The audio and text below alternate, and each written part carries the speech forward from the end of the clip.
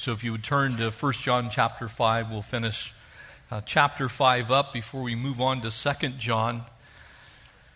John is now going to conclude with three truths, three things that we need to not forget.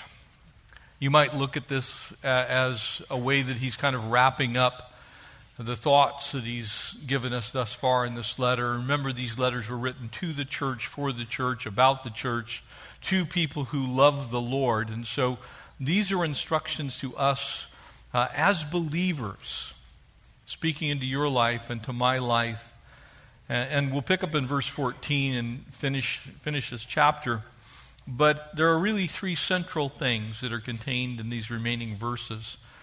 And there are things that you would think that we as the church wouldn't struggle too much with because they should be central to our faith. One is that God answers prayer.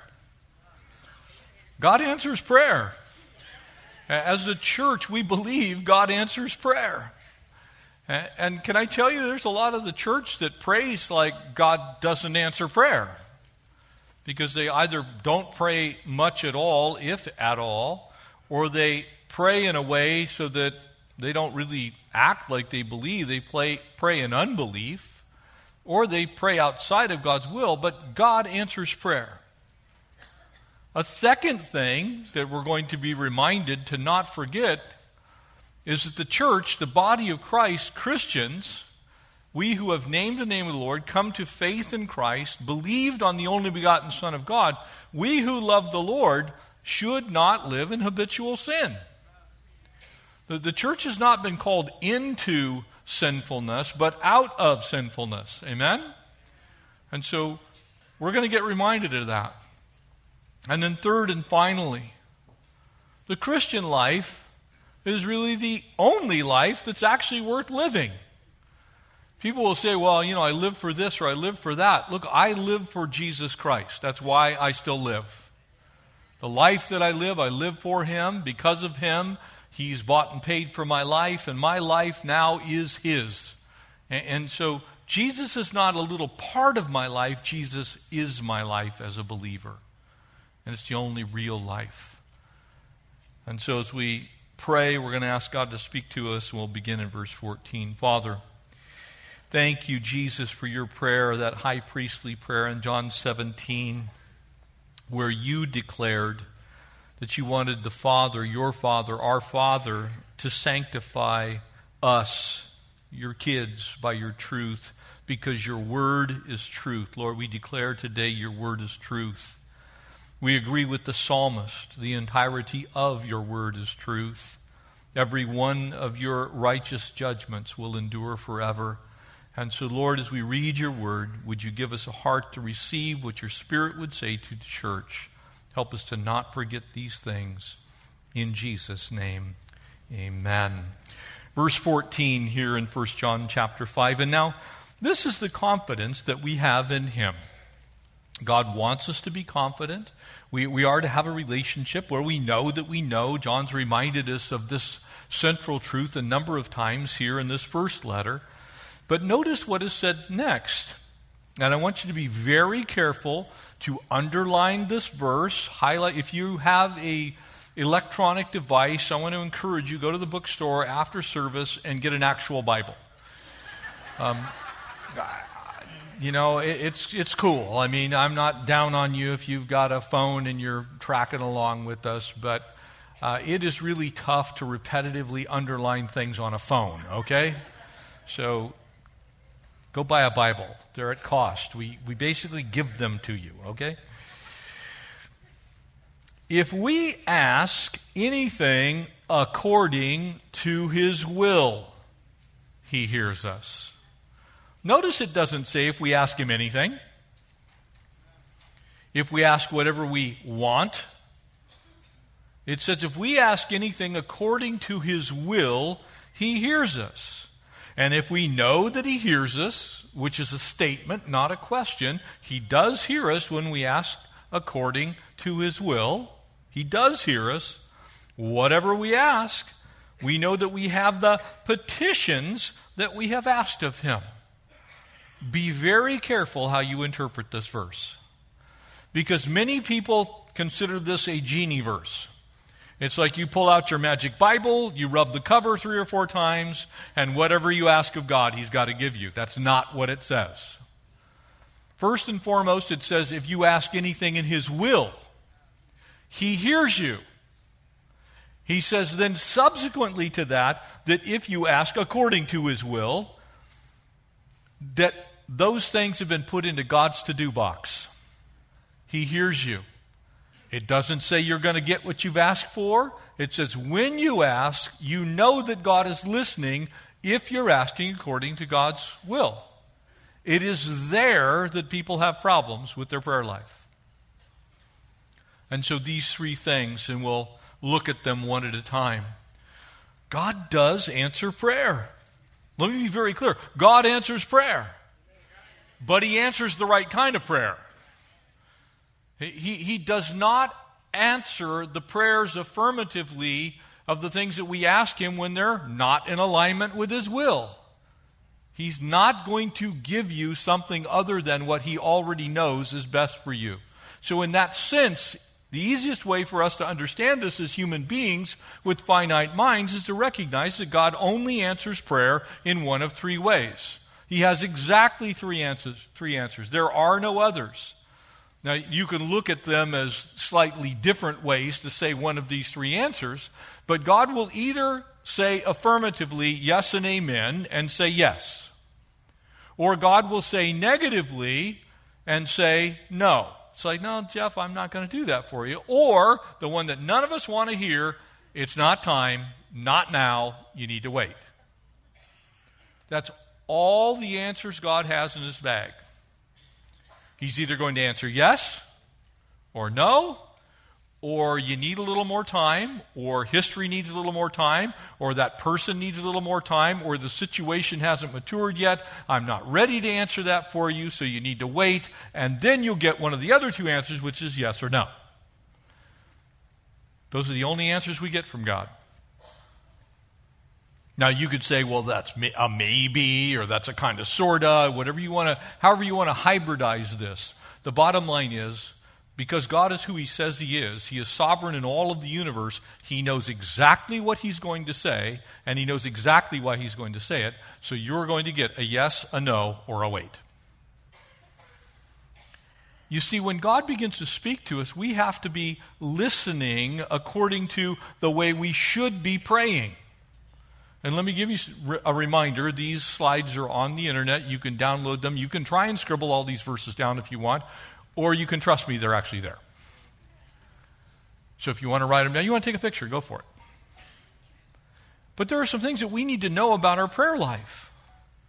Because sometimes we feel like our prayers are bouncing off a concrete lid inside of our house. It's like God's not listening. No, God is listening. But He is actually waiting for us to ask the right question at the right time about the right thing so that He can answer it for us. He's laid down conditions whereby we are most likely to get the answer we're looking for. And let me share some of those things with you. You have to have a heart that is uncondemned in order for you to talk to God in a way that's meaningful.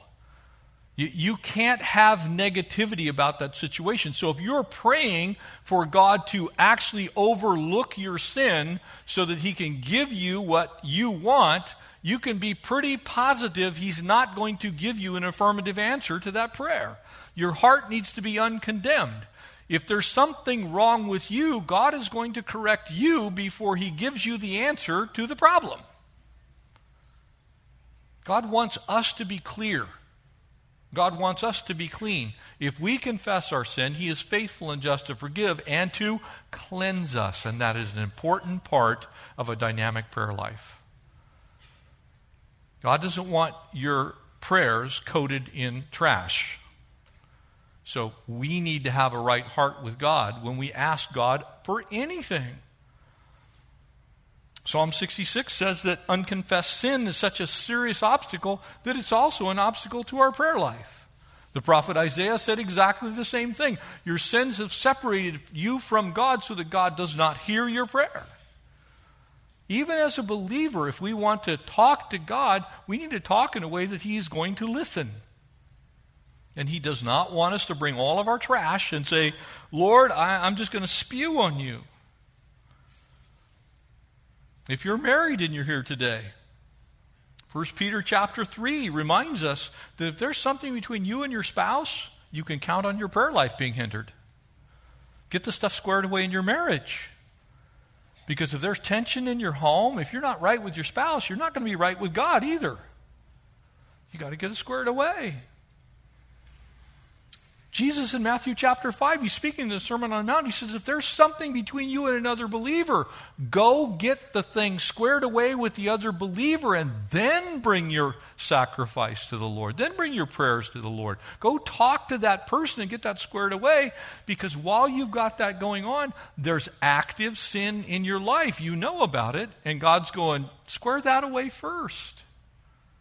These things are important to us for a vibrant prayer life. If we want God to speak into our lives directly and consistently, we need to be in a place where He can do that. Both in this chapter and also in Matthew's gospel. Again, Jesus is the one speaking in Matthew 6. How does He pray? He says, Father, your will be done. If Jesus prays, Father, your will be done, how much more do you think we should pray, Father, your will be done? And here's the problem. And I'm going to speak to an issue right now that is tender in our society. You do not need to ask God if it is okay for you to engage in homosexual behavior. You don't need to ask God if it's okay to marry someone of the same gender. Why? Because He's already declared that sin. It will never be His will. You cannot ask God to bless something that He has already told you is not okay with Him. Now let me also be clear. The same is true for the person who's living with their girlfriend and not married. The same is true for the drunk. The same is true for the doper. The same is true for the thief. The same is true for the liar. The same is true for all sin of every flavor. You don't need to ask God to bless your sin, because He's not gonna. You don't have to ask Him if that relationship that you're in that doesn't honor Him somehow can be made to honor Him. Get out of the relationship and then ask God to put you in the right relationship that does honor Him. We cannot have prayer lives where we're asking God to bless our mess. He will only bless that which is in His will. Amen?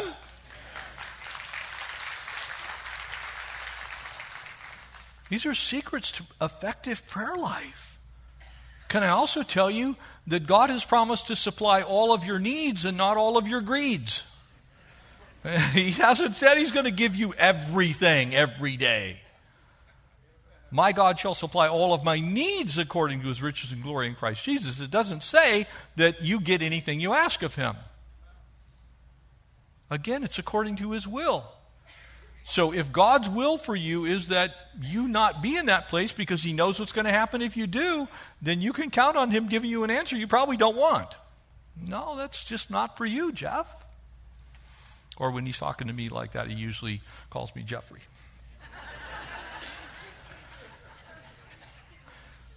So what does God's will look like for us as a believer? And I want to give you just a very simple acronym. It's just 3 letters, CAB. So you can say, if you want to know God's will, call a cab. Way to remember it, okay? It's real simple. If God's commanded it, guess what? He actually means it. So it's up to us to do it. It's not us to badger and pester the Lord because we don't like what He's already said, i.e. the issues of sin that I just mentioned. You don't need to badger God to get Him to change His mind on something that He declared is not okay with Him. So if God's Word says you shouldn't do it, don't do it. And if God's Word says you should do it, you need to do it. Guess what? You need to be forgiving. You need to be merciful. You need to be gentle. You need to be kind. You need to be loving. You don't have to ask Him to accept your drunkenness. It's not okay. He's already commanded you should not be drunk with wine, period. Which leads unto dissipation. So anything that dissipates your mental capacity is not okay with God. You don't have to ask him if that party that you want to go to, where that's going to be the outcome, is okay with him. He's already told you the answer. So very often what happens is we start kind of asking God to change his tune. I know what his word says, but I don't like what it says, so I don't want to do that, so I'll turn it into number 2. Well, maybe I can do it. It's allowable. So what happens is, instead of us just believing what God says, we change it into something it's not, and we act as if God's kind of, sort of, maybe okay with it, so we'll just bend the rules a little bit. Here's the problem. God is never going to place into your life as his will anything that will ever harm you, harm others, or cause you to be mastered by anything, because you have one master and it's him. So when you're looking at God's will, if he has already spoken on it, that's what he's going to say. If his word says it, you got to do it. If his word says not to do it, you don't do it. If it's allowable, then you have to look at it from the standpoint, can this master me? Will this take control of my life? Can I tell you there's some things that will take control of your life? Greed, food, sex, drugs, and rock and roll. Well, maybe not rock and roll, but definitely the other two. No, there are all kinds of things that can end up mastering you because you dedicate yourself to those things, and then ultimately you start serving those things instead of the Lord. So if it's allowable, you better be careful. It doesn't harm anybody else, and it doesn't harm you, and it can't gain mastery over you. People always say, well, it's so hard. It's not as hard as we make it out to be sometimes. And then finally, if the first 2 aren't good enough for you, let's go to number 3. Is it God's best for you? What does the Scripture actually say about this particular principle? That means it's perfectly in God's will. It is exactly what God wants. It is the very best thing coming out of your life that will glorify, bring praise to his name, honor to God, so that you are the most useful to the Lord. You see, a lot of people will say, well, I don't know if it's God's will. But they do know that it's not going to glorify the Lord. They do know that it has no praiseworthy thing about it. They do know that actually if they did it a different way, God would be more glorified. You see, we say we don't know God's will when in fact we actually do know that the direction we're heading is not God's will. But we don't like the fact that we know that. So when you're looking for God's will, call a cab. Amen? It's kind of like a designated driver. I'm calling the Holy Spirit right now. Lord, show me the verse that says I should do this one way or another. If it's there, that's my plan. God, if you're going to allow it, I don't want anything to master me. What's the first commandment? Thou shalt have, guess how many other gods before God? 0. So anything that masters you is automatically another god. So if that's drugs, or if that's alcohol, or that's a sexual relationship, or that's money, or that's, here it goes, I'm going to get the emails, food. If you're addicted to double-doubles, then you need to stay out in and out, okay? Just don't do it. Resist the devil, and he will flee from you. Amen? You go in there and I don't know what they put in the steam that comes out of the vents out of In-N-Out, but I think it's crack. And you're out in the parking lot and you're like, you start getting the jitters. That's called mastery. You no longer can control yourself.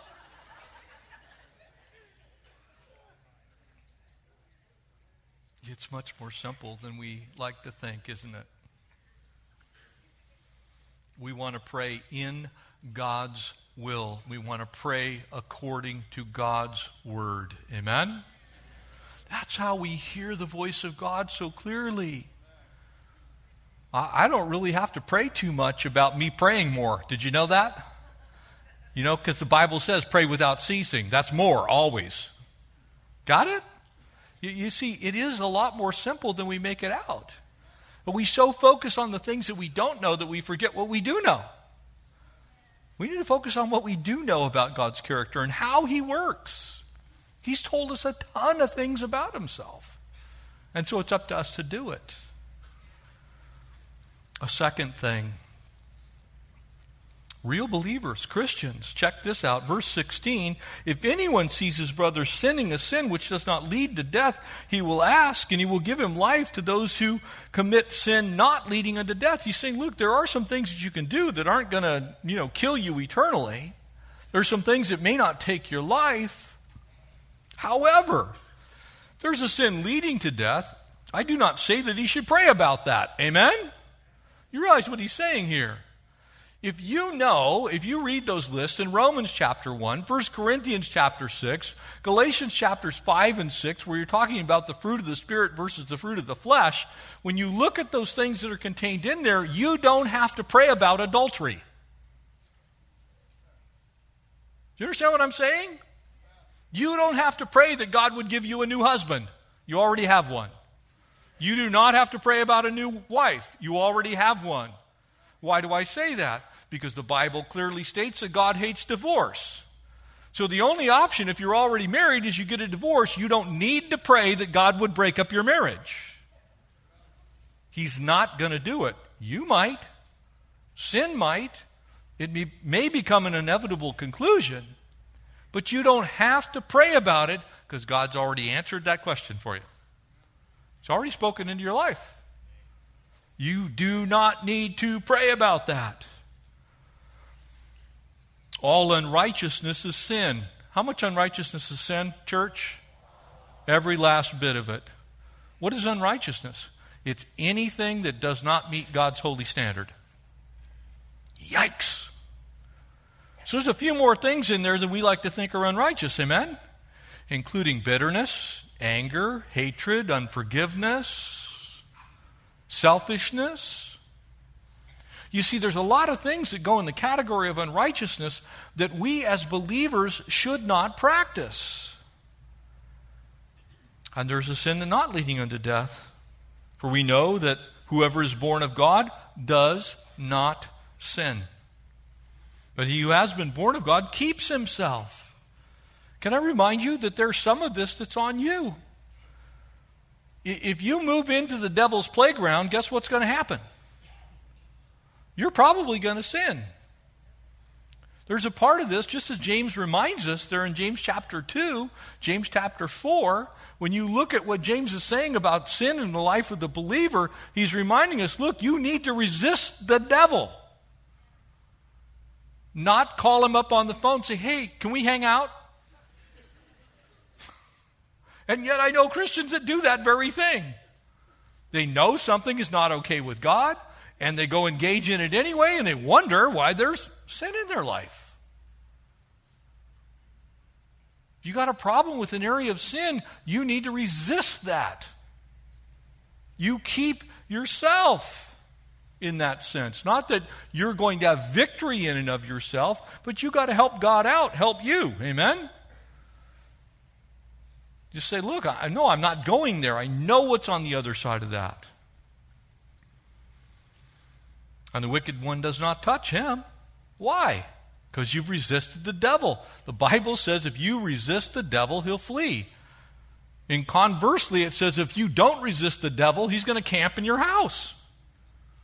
He's going to hang out with you. He's going to move in. You're going to see him in his bathrobe in the morning. Comes El Diablo, say, what's up?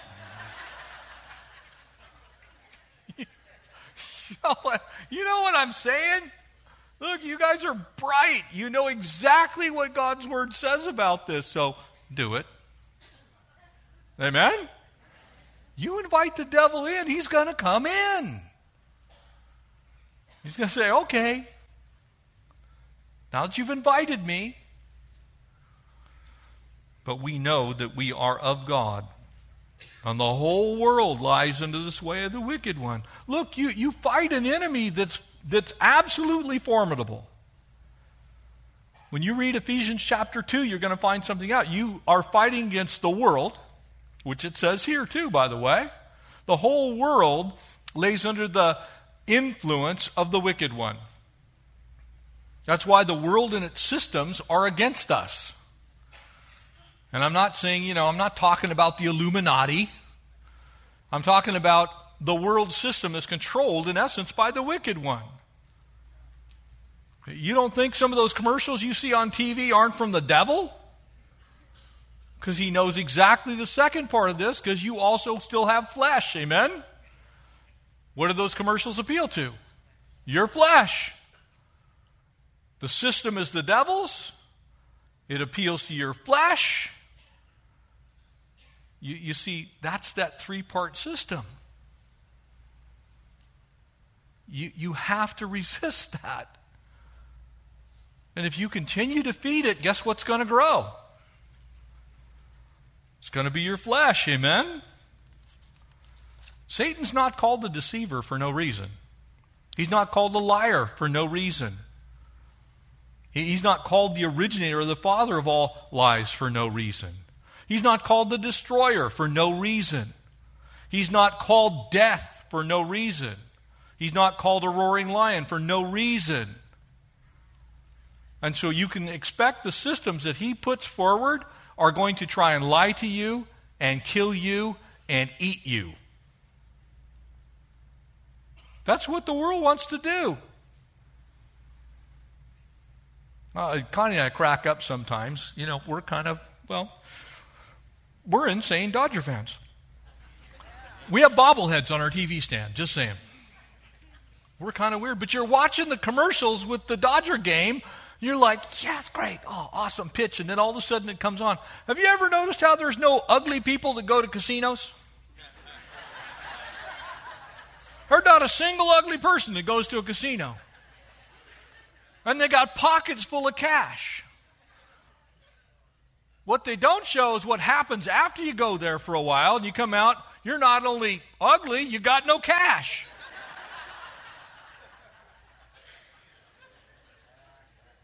Why?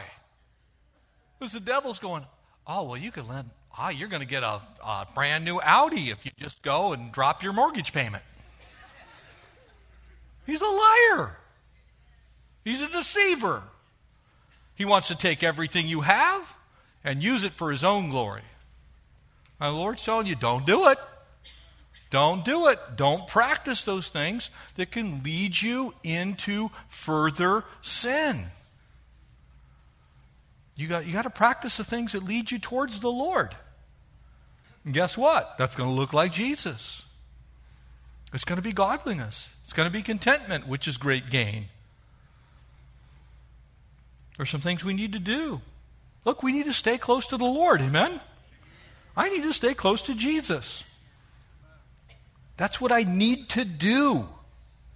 He wants to be close to me, but I can run away if I want to. I can go someplace I'm not supposed to be. I need to stay away from trouble. Amen? There's a lot of trouble. I need to do my best to stay away from it.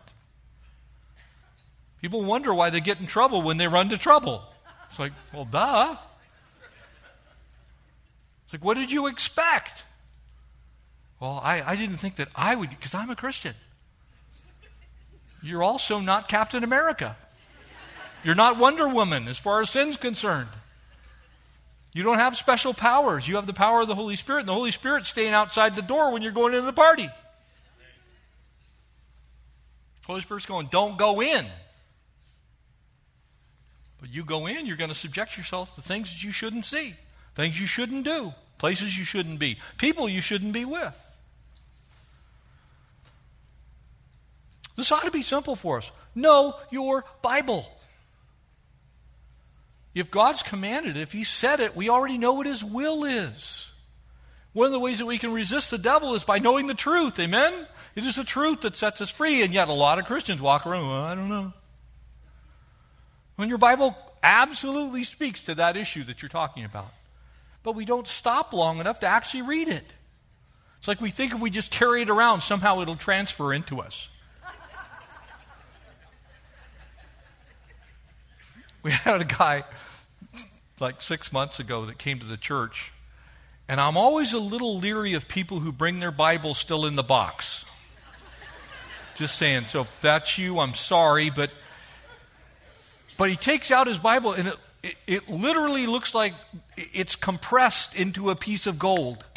The pages have never been ruffled. And he wanted to debate the Bible with me. I said, well, which Bible are we debating? The one that's in your box or the one that should be in you? The Bible doesn't do you a bit of good if it's still in the pages and not in your heart. Amen?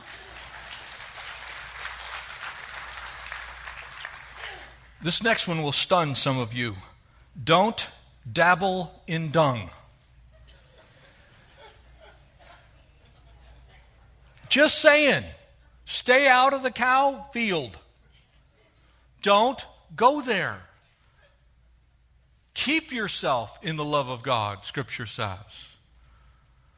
We're not to go in those places where we know we're going to get dirty. Stay out of it. And practice makes perfect. Whatever you practice, you're going to get good at it. Amen? You know, we're in the end of the NBA season. You sit there and you watch it. And people talk flippantly about this. Oh, well, he's only 44 for 45 on his free throws. There's not a person in this room that can shoot 5 of them in a row. Maybe some of you. If I disrespected anyone, I'm sorry. But the bottom line is, you don't get that good at shooting free throws by going out there every 3 weeks and shooting 4 of them. You get that good at free throws. It is drilled into every muscle in your body. This is what this shot looks like. And all you got to do is notice when somebody gets a little ding, they get hit on an elbow, they get slapped someplace in the face, and now all of a sudden something's not perfect. That's when they miss. What you practice, you get perfect at. If you practice God's word, you're going to get really good at it. But if you practice the world stuff, you're going to get really good at that. Don't practice. And finally, the third thing, and we'll wrap this up. Our lives in Christ are the only life really worth living. Verse 20. And we know that the Son of God has come. He's come. The whole world recognizes that Jesus has come. They have different understandings of what he came for, but very few people will actually deny that Jesus Christ existed. Jesus came. He's given us understanding that we may know him who is true. Your Bible is truth. We sang about it, amen?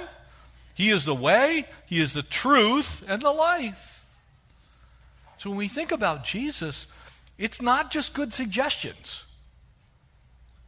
It's something that we should look at as truth. I was talking to a young man last week, and as I was talking to him, and I actually understood what he was saying, but I want to show you the fallacy of this. He said, well, I try and add Jesus into everything. And while he meant that as a positive statement, and I actually took it as a positive statement, there's actually a very grave danger in that. Jesus is not an additive. Jesus is everything. You begin with Jesus. You begin with the Word. He is central. He's the building block of everything else. If you try and just add Jesus into stuff, then you will never have enough Jesus. You want all Jesus, and then other stuff may come and land on the outside but not get to the inside. You see, my life is Christ. It's not just in Christ, which it is. It's not just for Christ, which it is. My life is Christ. For me to live is Christ, Paul said, and to die is gain. Amen? So he's not an additive. You see, he's not an idol either.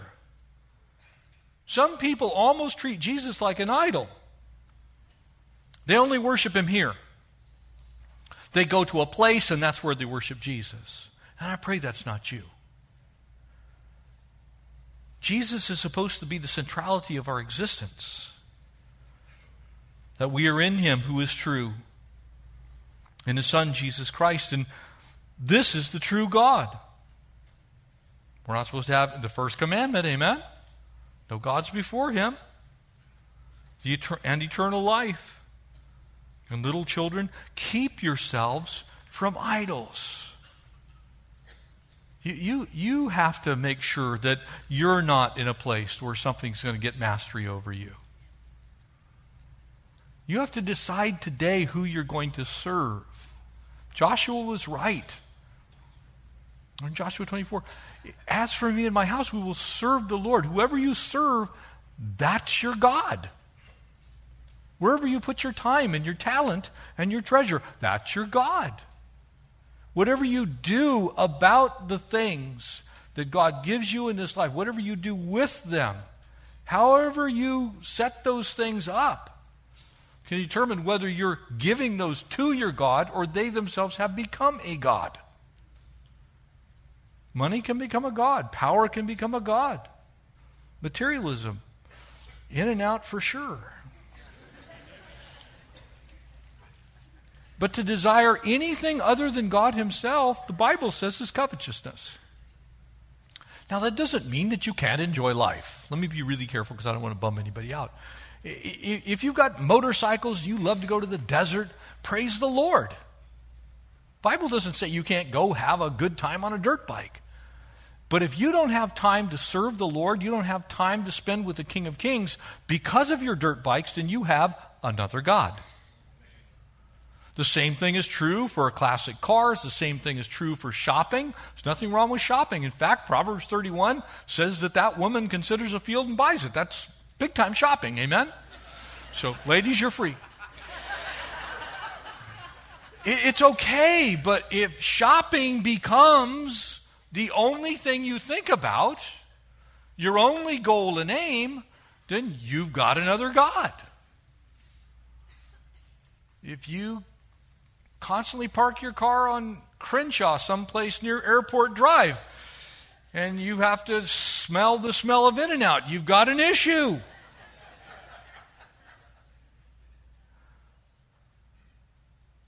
We will become like the God we worship.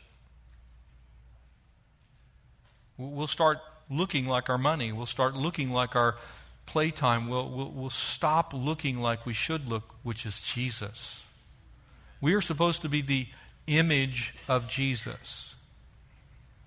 His grace, His mercy, His kindness, His gentleness, His meekness, His self-control. Against such things there are no law. You don't need a law against goodness. You don't need a law against self-control. You don't need a law against beautiful speech. You don't need a law against truth, do you? Truth speaks for itself. And so today, make sure that you're walking in the light of His truth. You know, what we believe makes a difference in our lives. What you think does matter because it will affect how you live your life. Little things can become big things.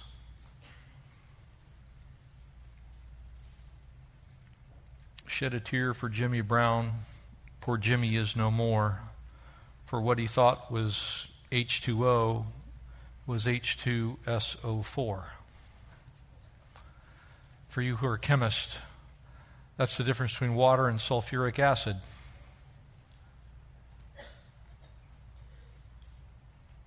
You can take the same ingredients and you mix them wrong. That's not a good thing. Amen? Make sure that you have pure Jesus in your life. Would you stand and we'll close in prayer? Amen.